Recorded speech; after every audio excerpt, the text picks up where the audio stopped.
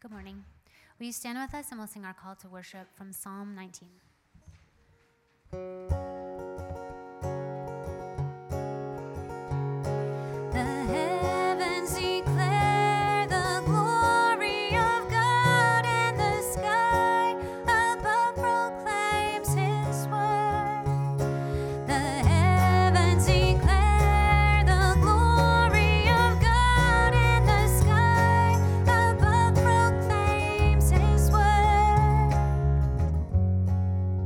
Day to day pours out speech, and night to night reveals knowledge. In them he has set a tent for the sun, which comes out like a bridegroom leaving his chamber, and like a strong man runs its course with joy. Its rising is from the end of the heavens, and its circuit to the end of them, and there's nothing hidden from its heat. The heavens declare the glory of God, and the sky above proclaims his word. The heavens declare the glory of God, and the sky above proclaims his word. The law of the Lord is perfect, reviving the soul. The testimony of the Lord is sure, making wise the simple. The precepts of the Lord are right, rejoicing the heart. The commandment of the Lord is pure, enlightening the eyes. The fear of the Lord is clean, enduring forever. The rules of the Lord are true and righteous altogether. More to be desired are they than gold, sweeter also than honey. The heavens declare the glory of God, and the sky above proclaims his word. The heavens declare the glory of God, and the sky above proclaims his word. I will call upon the Lord, he is worthy.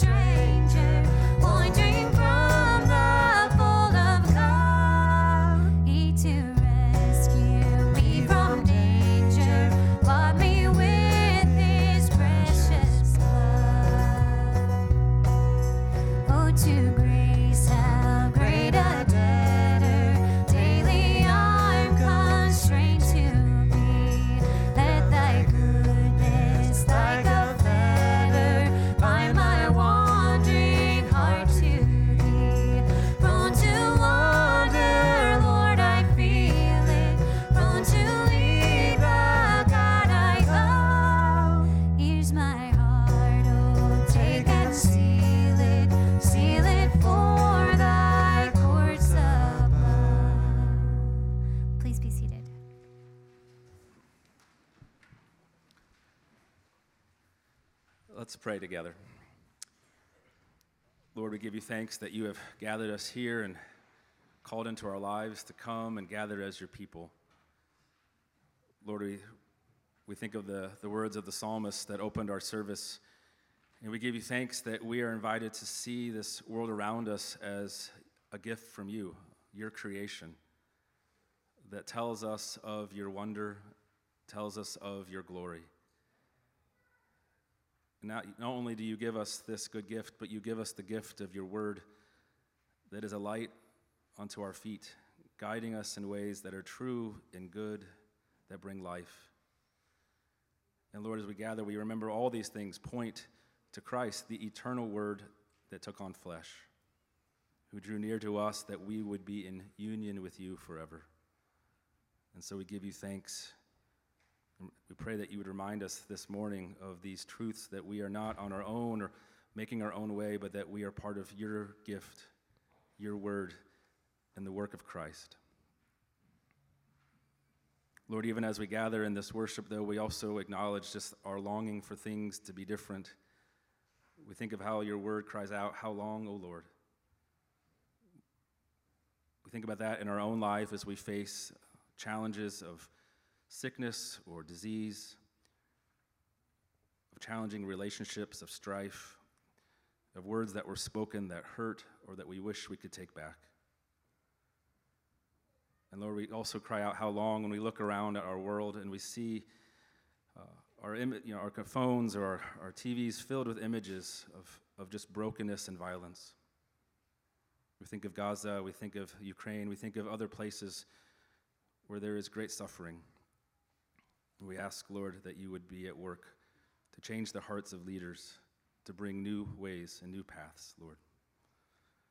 So we join in your world and your gift to cry out, how long? And we ask, Christ, that you'd meet us in these cries this day. In Jesus' name we pray. Amen. Well, this time, children are dismissed for children's worship. You can also see a note that the 5th through 8th grade class is meeting as well. So those students can be dismissed to make their way to the old teacher's lounge.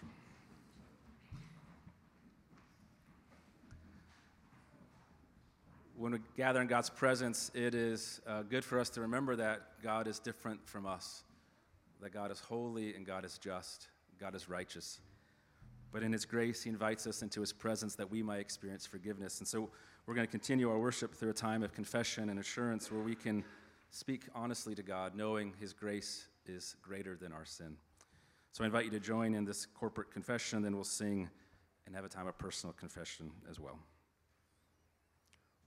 O Lord God of my salvation, I cry out day and night before you. Let my prayer come before you. Incline your ear to my cry. My soul is full of troubles, and my eyes grow dim through sorrow. My strength has left me, yet I call upon you, O Lord, my hope.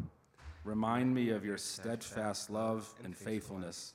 Say to my soul, I am your salvation.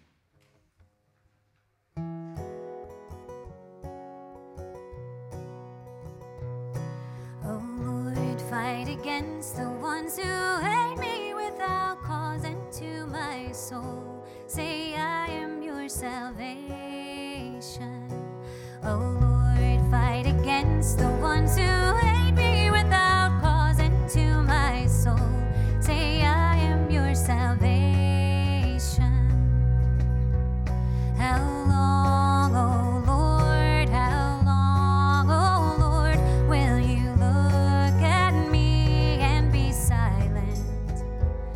I'm weary now, I'm so tired now, I can't bear their glares and their violence. Oh Lord, fight against the ones who hate me without cause, and to my soul say I am your salvation. Oh Lord, fight against the ones who hate me without cause, and to my soul say I am your salvation. I'm crying out, Lord, I'm crying out, and there's not a friend to console me. I will wait for you,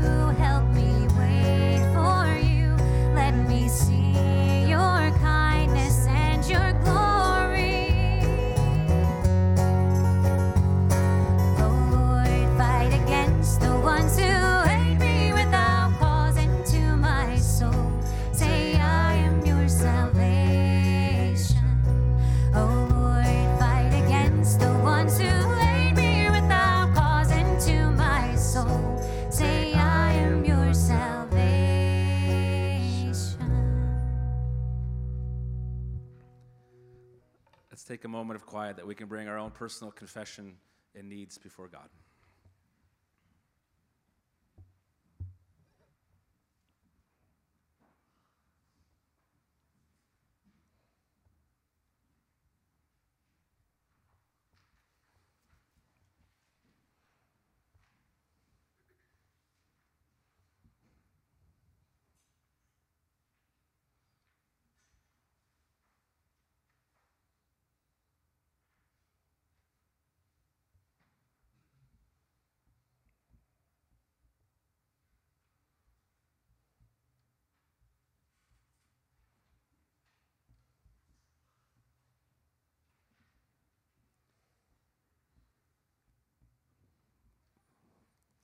Lord, we give you thanks that you hear our prayers. We thank you for the promise of Christ, that your grace is greater than our sin, that you are the one who has faced hate and rejection and death, but have walked out as the righteous and victorious one. Lord, let us find our hope in you. Give you thanks in Jesus' name. Amen. Well, I invite you to stand that we can hear words of assurance from Psalm 36, and you can join together in these words. Your steadfast love, O Lord, extends to the heavens, your faithfulness to the clouds. Amen. Well, as Christ has welcomed us, let's take a moment to turn to each other and welcome each other in the name of Christ.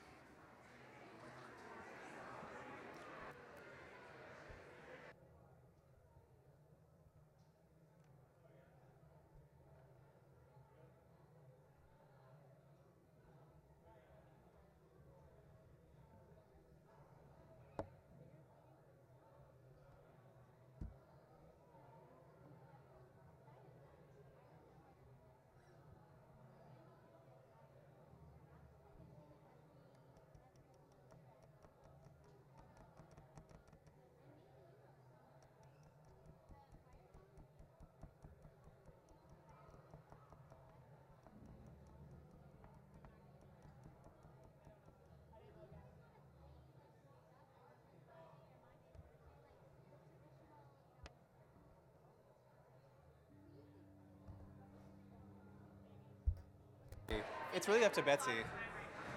It's really up to Betsy. It's harder for her.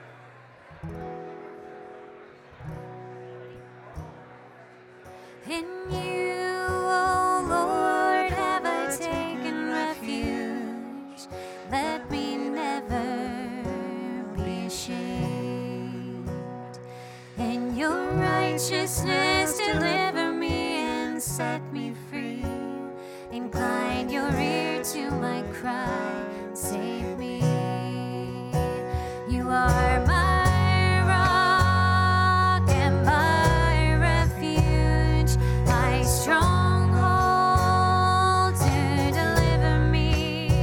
You are my hope, oh Lord God, my confidence from my youth.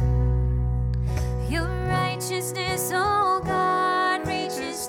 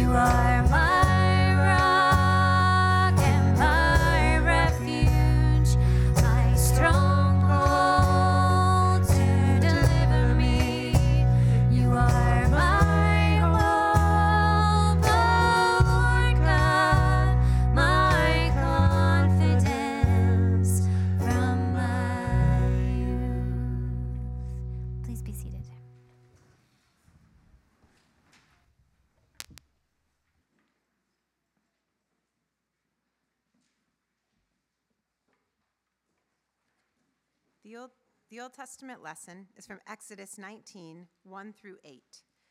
On the third new moon, after the people of Israel had gone out of the land of Egypt, on that day they came into the wilderness of Sinai. They set out from Rephidim and came into the wilderness of Sinai, and they encamped in the wilderness. There Israel encamped before the mountain, while Moses went up to God. The Lord called to him out of the mountain, saying, "Thus you shall say to the house of Jacob, and tell the people of Israel, you yourselves have seen what I did to the Egyptians, and how I bore you on eagle's wings and brought you to myself. Now therefore, if you will indeed obey my voice and keep my covenant, you shall be my treasured possession among all peoples, for all the earth is mine. And you shall be to me a kingdom of priests and a holy nation. These are the words that you shall speak to the people of Israel." So Moses came and called the elders of the people and set before them all these words that the Lord had commanded him. All the people answered together and said, "All that the Lord has spoken we will do." And Moses reported the words of the people to the Lord. And the New Testament lesson is from Luke 22, 14 through 20. And when the hour had come, he reclined at table, and the apostles with him. And he said to them, "I have earnestly desired to eat this Passover with you before I suffer. For I tell you, I will not eat it until it is fulfilled in the kingdom of God." And he took a cup, and when he had given thanks, he said, "Take this and divide it among yourselves. For I tell you that from now on I will not drink of the fruit of the vine until the kingdom of God comes." And he took bread, and when he had given thanks, he broke it and gave it to them, saying, "This is my body, which is given for you. Do this in remembrance of me." And likewise the cup after they had eaten, saying, "This cup that is poured out for you is the new covenant in my blood." This is the word of the Lord.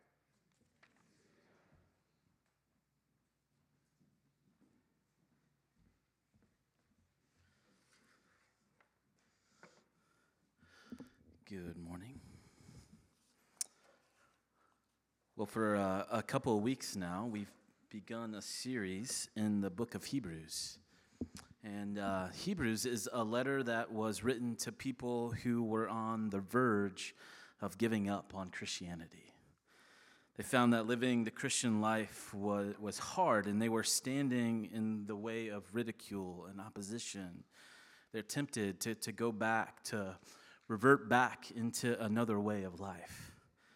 They're tempted to go back into those old and familiar practices of worship that they knew from their forefathers, from the old covenant.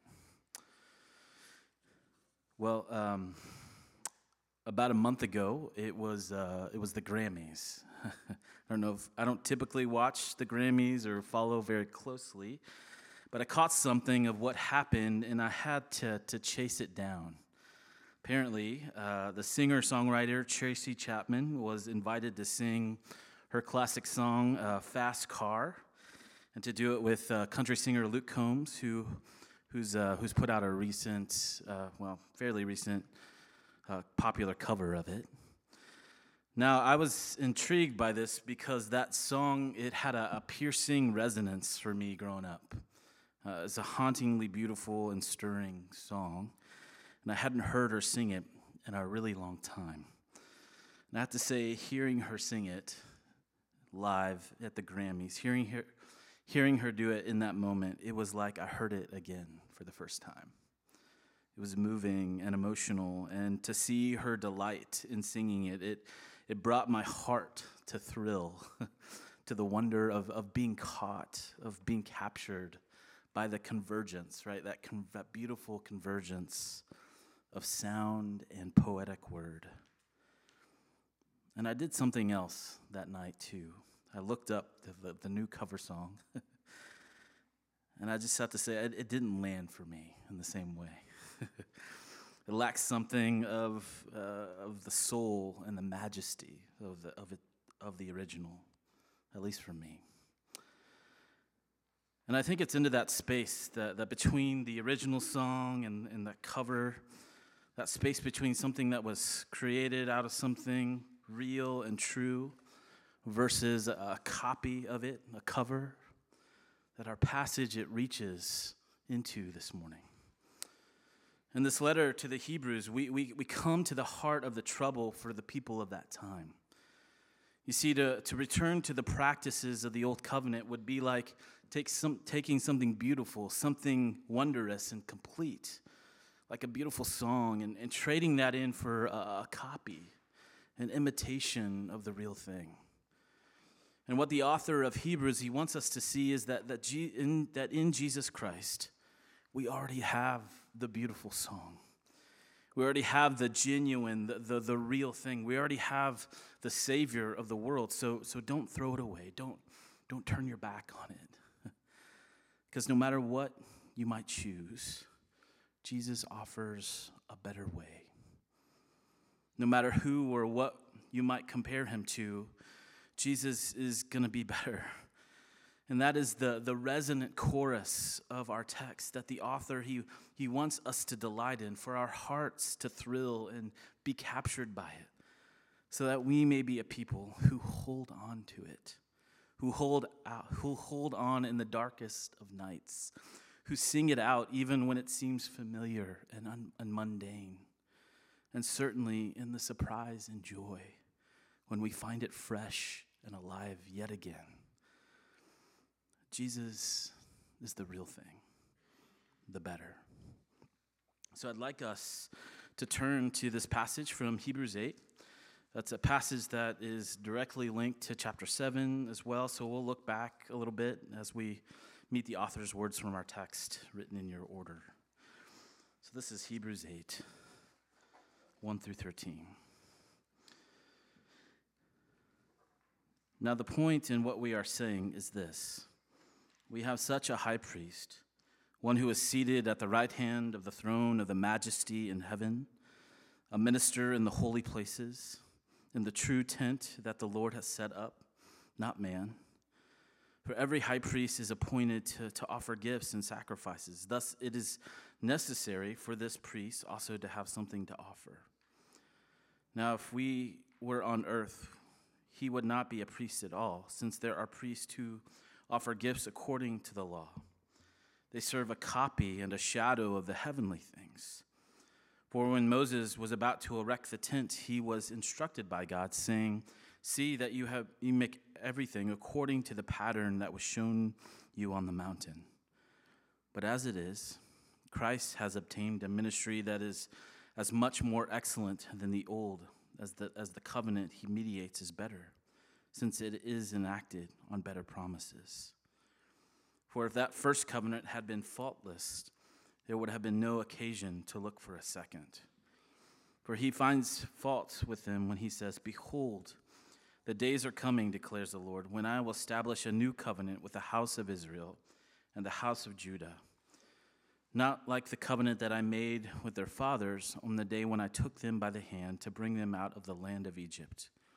For they did not continue in my covenant, and so I showed no concern for them, declares the Lord. For this is the covenant that I will make with the house of Israel after those days, declares the Lord. I will put my laws into their minds and write them on their hearts. And I will be their God, and they shall be my people. And they shall not teach each one his neighbor and each one his brother, saying, Know the Lord, for they shall all know me, from least to them to the greatest. For I will be merciful towards their iniquities, and I will remember their sins no more. And speaking of a new covenant, he makes the first one obsolete. And what is becoming obsolete and growing old is ready to vanish away. Well, this is God's word. It's given for our good. Let me pray for us. Father, we come in faith to your word this morning. Lord, be our teacher. May we cling to your promises, that they would meet us in whatever place we come this morning. Guide us now by your Spirit, we pray in Jesus' name. Amen.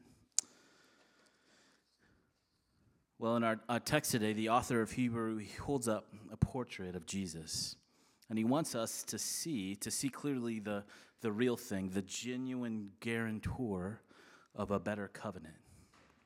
It's a covenant that is situated in a better sanctuary, and because of this, Jesus can offer us better promises. He is the guarantor of a better covenant who ministers in a better sanctuary and offers better promises. And let's look at this with a little more specificity. Now, back in chapter 7, verse 22, and then echoed again here in chapter 8, we see that Jesus is the guarantor of a better covenant. Now, a covenant is a relationship that involves both law and love. And in the ancient Near East, people often entered into covenantal relationships with one another. It was a relationship that was voluntarily entered into by at least two parties or two different people, and certain terms would be set. And the idea is that if you met the conditions of this relationship, then it would bring certain blessings into your life. But if you failed to keep your end of the deal, then the covenant was nullified. It was void. And rather than bringing blessing into your life, rewards, you would then receive curses or penalties. So this was a common practice in the ancient Near East. Now, when God rescued his people from their bondage in Egypt through the Exodus, the first thing that God does is he brings them to Mount Sinai. And there he enters into a covenantal relationship with them. And the essence of the covenant with them is that God promises that I will be your God and you'll be my people. And in covenant, there are also conditions. And what are they between God and his people?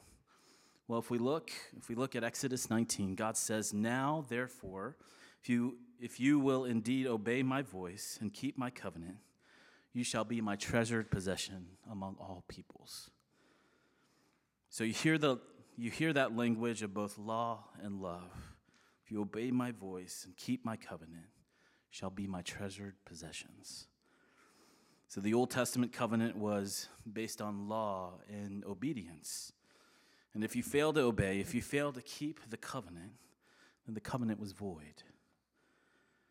There's still a gracious element to this old covenant because the relationship with God could be kept open even if the law was broken, so long as there were priests who could offer sacrifices. But now the author of Hebrews, he points out that built into the very structure of that Old Testament covenant, there were a number of problems.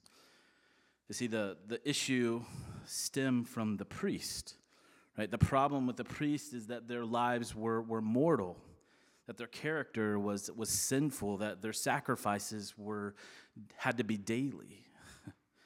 See, first he tells us that the Old Testament priests, many in number, and an endless succession of priests. And it was this way simply because they met death. They died and needed to be replaced time and time again. And it wasn't just their mortality, it was their humanity. Right? They were sinful, and before they could offer sacrifices for the people, they had to offer sacrifices for themselves. And even more so, beyond the mortality and the humanity, it was the challenge of frequency. Right? The priests had to offer sacrifices on a daily basis. Their work was limited. It was vulnerable, having to be repeated over and over again. And so Hebrews, it sets before us this contrast with the priest of old and Jesus. Jesus guarantees a better covenant. He is a real thing. He is the real thing, not a copy or some stand-in of what a priest should be. See, Jesus is unstained by sin, holy and pure, separate from sinners. He's exalted. The priest of old sacrificed daily. Jesus' sacrifice is final, once and for all. He offers up himself for all time, and his life is not mortal, but immortal. His priesthood, it endures forever, and because of this, he's able to save to the uttermost. He's able to save for all of time, all those who draw near to him. So this is what makes Jesus, this is what makes him the guarantor of a better covenant. Now, in the old covenant, if you fail to meet the conditions of the covenant, then that covenant was off, and you receive a curse rather than a blessing. But in the new covenant, Jesus says, even if you fail to keep the conditions of the covenant, I will bear the consequences rather than you. So that no matter what happens, you'll receive blessing. You'll receive blessing rather than curses. Jesus is the guarantor.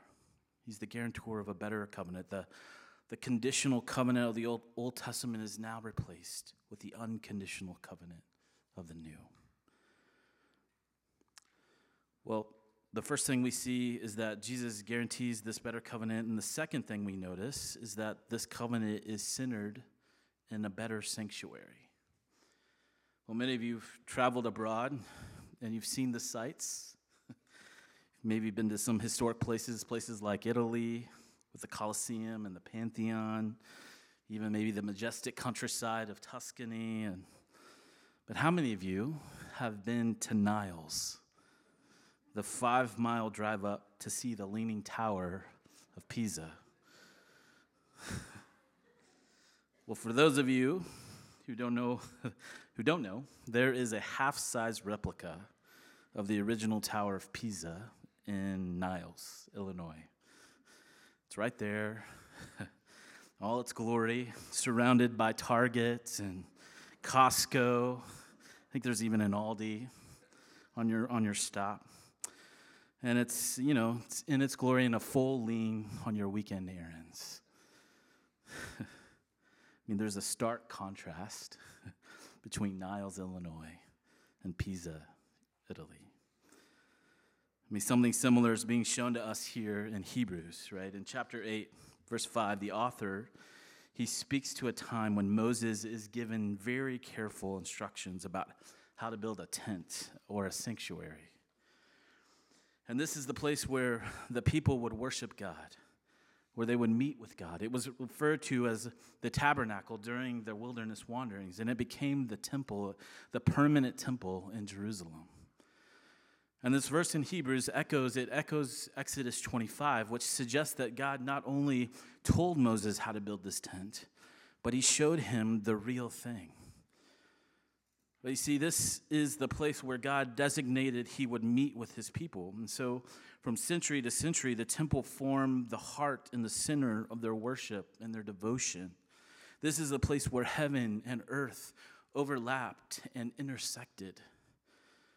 And so when you entered the temple, especially the high priest entering into the most holy place, the inner sanctum of the temple, it was as if you were entering heaven itself.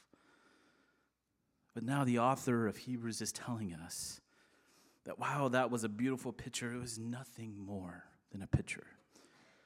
Because that earthly tent, that tabernacle, that temple was simply a replica, a model of the real thing. And the author says in verse 5, it was just a copy, a shadow of the heavenly things. And this is what makes Jesus far superior to the priest of the Old Testament. Because the priest entered into the temple, but Jesus entered into the true sanctuary located in heaven, the place where God dwells. Right, later on in Hebrews 9, verse 24, it makes this clear. It says that Jesus entered not into a sanctuary made with human hands, but into heaven itself. And the temple, it was only meant to be a replica. It isn't the real thing. And Jesus alone, he enters into this heavenly place, the true sanctuary, and for that reason, he alone can offer better promises. Well, something drastically new has happened, and this comes out in the concluding part of our text. You see, even in the Old Testament times, the Old Covenant was regarded as being just temporary. And the problem with this Old Covenant was that it was imperfect, it was powerless, and for that reason, it becomes obsolete, as it says. Just look at verse 7. For if that first covenant had been faultless, there would have been no occasion to look for a second. And then the author of Hebrews, he goes on to quote Jeremiah 31, which was written about 600 years before Christ. And the idea is that if the old covenant had been perfect, then God would never have promised through one of his Old Testament prophets, Jeremiah, that he would make a new covenant with his people. And the trouble was that God's people hadn't kept their side of the deal. And according to the covenant, because they were covenant breakers, the covenant should have been nullified and brought curse into their lives. But God graciously promised he would make a new covenant with them and acted on better promises. And this trouble, the problem, it wasn't with God's law, God's instruction about how to live and to live our lives in ways that please him. No, the fault was in us as his people. And because no matter how clearly God might have spelled out the life he requires of us, we don't have the means within ourselves to do it. And that's why he gives us something new. And it's this new covenant that renders the old, it renders it obsolete, ready to vanish away. You see, that's why it's crazy to wistfully long for some other way to connect to God. Here he is warning people against reverting to an old way of worship, but he equally warns against trying to grab for some new way of connecting with God. Any other way of trying to connect, it doesn't make sense in light of the final and the complete way in which God has acted in and through Jesus. I mean, he wants us to feel and to know how much better Jesus' new covenant is. And it shows up in these words when he quotes Jeremiah. You know, he says, "Behold, the days are coming, declares the Lord, when I will establish a new covenant with the house of Israel and with the house of Judah, not like the covenant that I made with their fathers on the day when I took them by the hand to bring them out of Egypt. For they did not continue in my covenant, so I showed no concern for them. For this is the covenant that I will make with the house of Israel after those days. I will put my law into their minds and write them on their hearts. I will be their God, and they shall be my people. And they shall teach each one his neighbor, each one his brother, saying, Know the Lord, for they shall all know me, from the least of them to the greatest. For I will be merciful toward their iniquities. I'll remember their sins no more." It's a beautiful passage. And what is new about this new covenant? Well, it's new in character, it's new in scope, and it's new in effect. See, the character is new because the old covenant was weak. It was external. He told us what to do, but we didn't have the power to do it. It was outward facing, and now God promises to do something new. He's going to ingrain it in the core of who we are, our hearts and our minds, the center, so we can actually live the life that God intended and requires for his people. It's a new character. It's also new in scope. Right? The old covenant was limited to those who were strong, maybe mature enough to keeping conditions, but not really.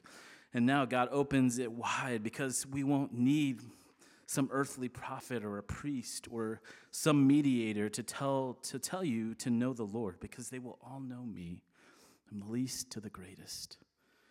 Through his Holy Spirit, God not only gives us the power to live differently, but we can reach anyone. It's also new in effect. Perhaps the greatest promise here is that God will provide the ultimate solution to human sin. The old provided this temporary, this imperfect solution. It needed to be constantly repeated. But in Jesus, he's going to provide a perfect solution. Because in Christ, in his finished work, once and for all, on the cross, God promises to forgive our sins. He remembers them no more. He will blot them out, erase them from memory. They simply will not exist anymore. And the reason that we can know that all of that is true is because Jesus is presented here as our advocate. He's able to save to the uttermost all those who draw near to God through him, since he always lives to intercede for us. Jesus always lives to intercede, to pray for us. It isn't that Jesus merely died on the cross in our place for our sins, and that was it. No, even now, he is always at work. He always lives to intercede on our behalf, to plead for us, to pray for us. And Paul says as much in Romans 8. He says, who is to condemn? Christ Jesus is the one who died, and more than that, who was raised, who is at the right hand of God right now, who indeed is interceding for us. And friends, if we are united to Jesus by faith, we can be sure that right now, Jesus is praying and interceding for you.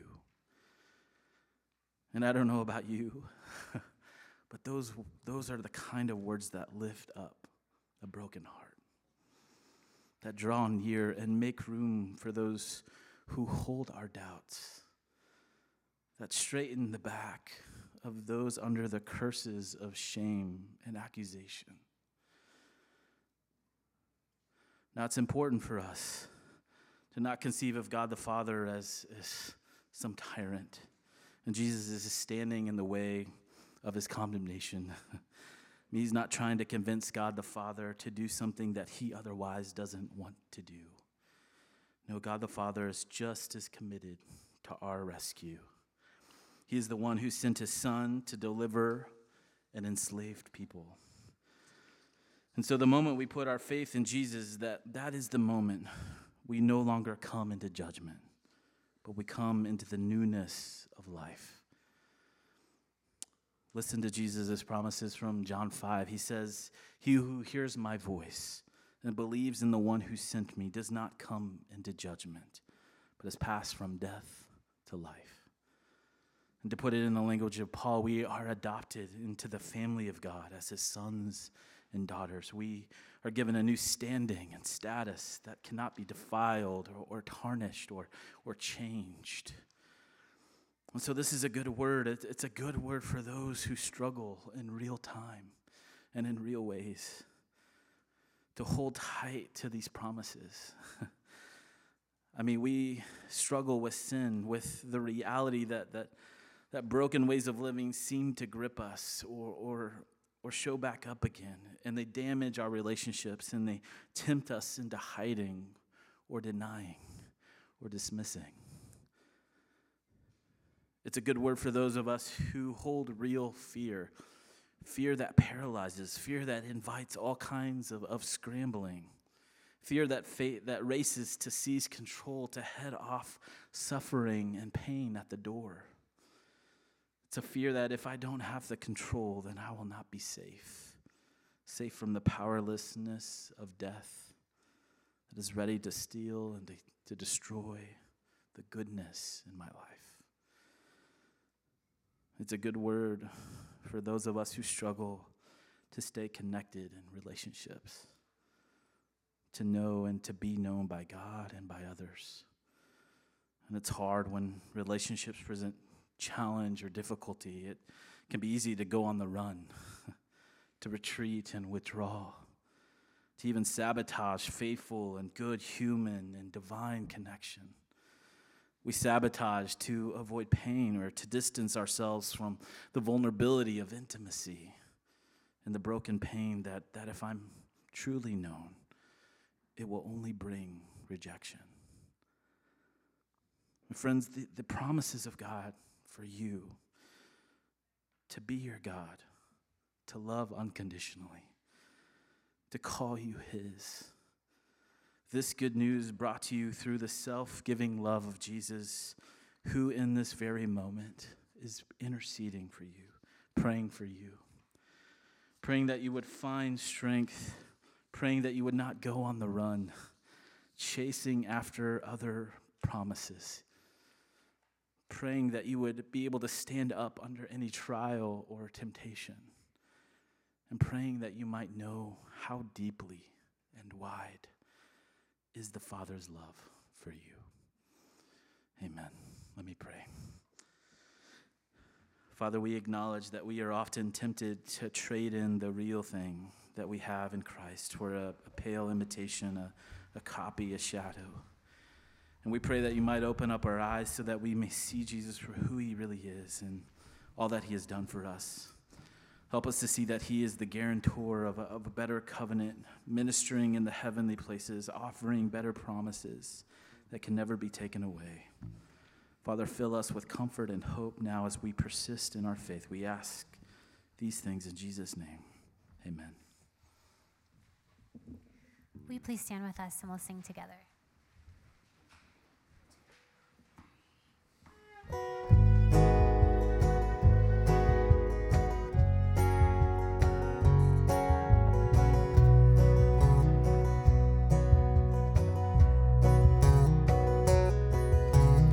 Truth and mercy meet together, righteousness and peace embrace.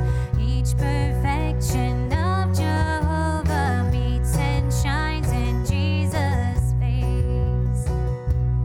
Here the Father can be just and saved by grace.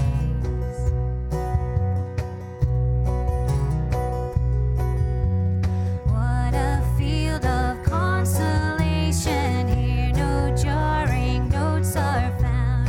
Zion has a full salvation and shall all her foes confound. Each believer has for hope a solid ground.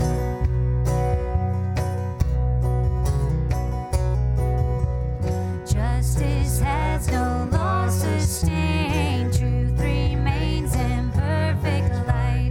Not an attribute is stained. All in one grand cause unite. Save sinners must and shall in God delight.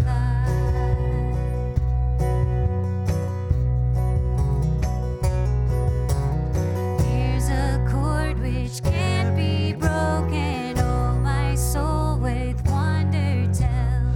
God himself the word has spoken. Zion in her Lord shall dwell. And with Jesus live in spite of earth and hell.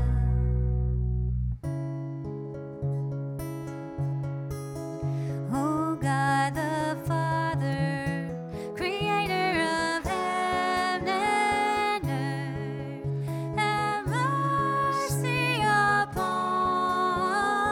us.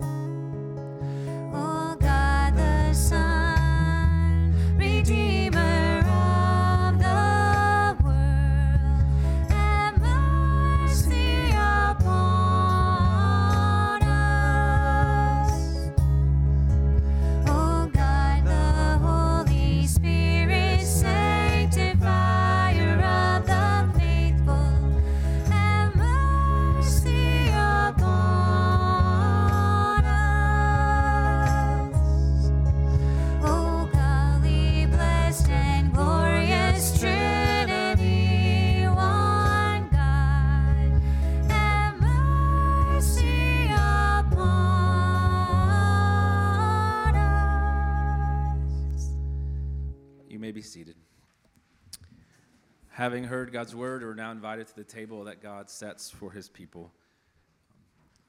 Pastor Brian invited us to consider or to see in our passage the better promises of Christ.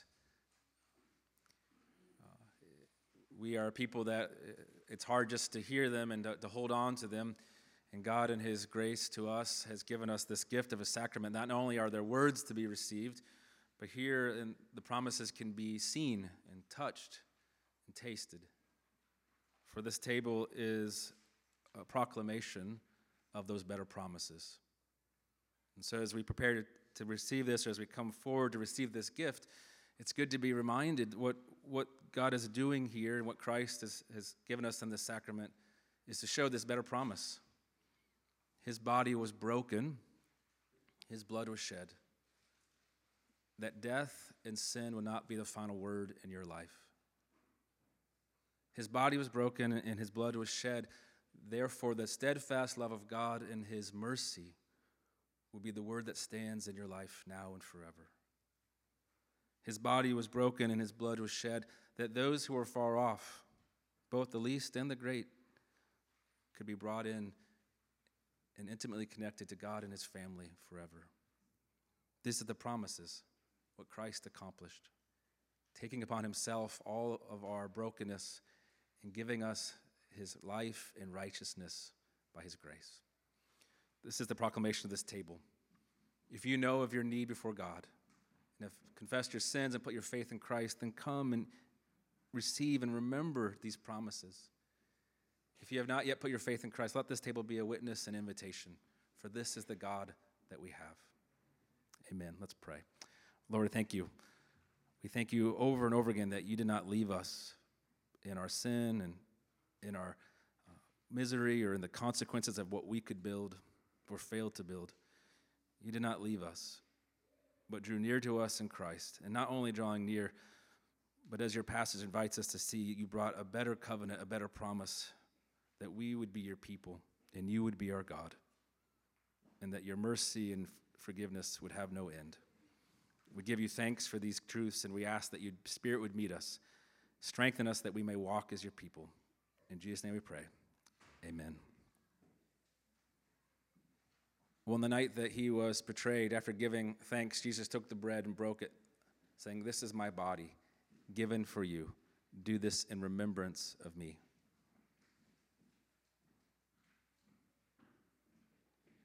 In the same way, after supper, Jesus took the cup, saying, "This is the new covenant in my blood. Whenever you drink it, do so in remembrance of me. For as often as we eat this bread and drink this cup, we proclaim the Lord's death until he comes again." I invite you to come down the center aisle to receive the bread and the cup, and you can go back to your seat on the sides. I ask that if you're able, that you'd hold the elements until everyone's been served, that we can eat and drink as one family. If you're not participating in communion today, we're glad you're here, and invite you to come forward. So just put your arm across your chest, and we can offer a prayer blessing for you here at the table. Let's come now and receive these gifts from God.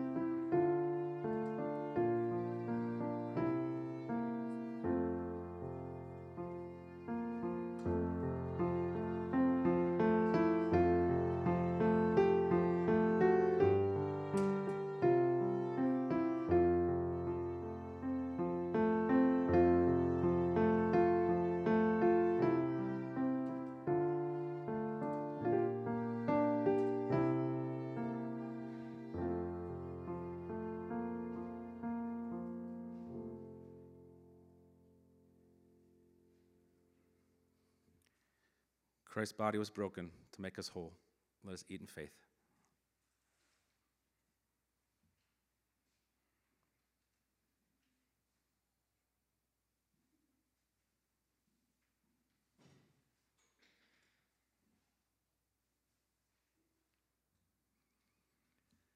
And Christ's blood was shed to cover all of our sins. Let us drink in faith.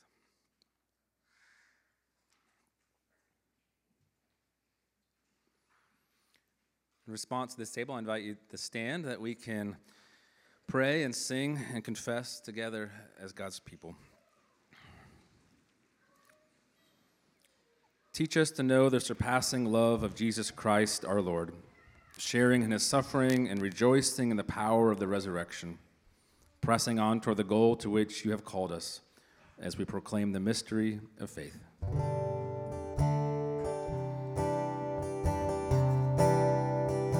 Christ has died. Christ is risen. Christ will come again. Christ has died. Christ is risen. Christ will come again. I invite you to join together in confessing our faith. Being both divine and human, Jesus is the only mediator. He alone paid the debt of our sin. There's no other Savior. We are chosen in Christ to become like him in every way. God's electing love sustains our hope. God's grace is free to save sinners who offer nothing but their need for mercy. Amen. You may be seated. Well, we're going to continue worshiping through a time of offering, a chance to give gifts in response to God's generosity. So I invite the greeters to come forward. There's a gray basket you can put your communion cup in, and then a silver offering plate if you'd like to give a gift to the work of the church. You can also respond with giving a gift through the church's website. There's information in your order of worship. But I want to say welcome. I'm glad that we can all gather and worship this morning. If you are sitting in the center aisle, I invite you to reach down under your chair, and there's a black information pad. You can pick that up and pass that down. It'd be great to know who you're worshiping with. And if you are new to the church or started coming recently, I'd love for you to share your information with Pastor Brian. I could follow up with you and let you know more about the church. One thing just to highlight is there is a lunch coming up towards the end of this month on March 24th. For anyone who wants to learn more about the church, that will be after the service on the 24th. Let me know if you're interested. The only other reminder just to highlight is that the Easter choir is going to rehearse after the service today. So if you'd like to be part of that, just come on up, and you'll meet here by the communion table after the service. I should also remind you, that we do have hospitality. There's coffee and bagels. Don't worry, there's still coffee and bagels. It's in the hallway behind me after the service. Let's continue worshiping God through the giving of our gifts.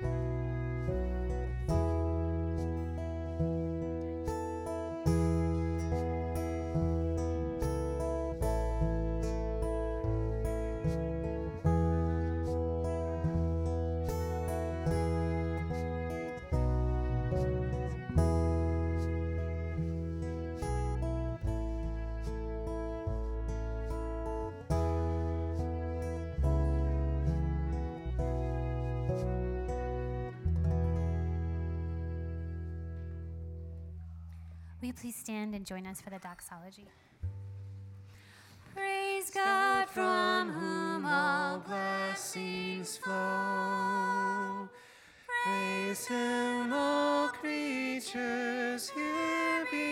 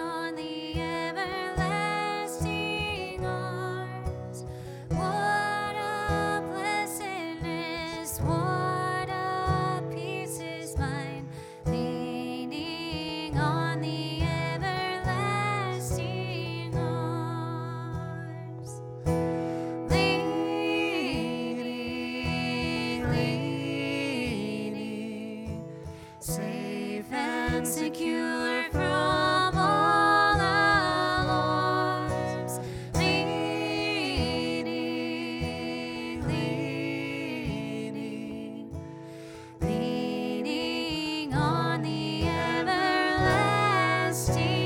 arms. Oh, how sweet to walk in this pilgrim way, leaning on the everlasting arms. Oh, how bright the path grows from day to day, leaning on the everlasting arms. Leaning, leaning, safe and secure from all alarms. Leaning, leaning, leaning on the everlasting arms. Now what have I to dread? What have I to fear? Leaning on the everlasting arms. I have blessed peace with my Lord so near. Leaning on the everlasting arms. And leaning, leaning, safe and secure from all alarms. Leaning, leaning, leaning on the everlasting arms. And leaning, leaning, safe and secure from all alarms. Leaning, leaning, leaning on the everlasting arms. Receive now God's blessing. May the love of God the Father and the grace of our Lord Jesus Christ and the fellowship of the Holy Spirit be with you all. Amen. Go in peace.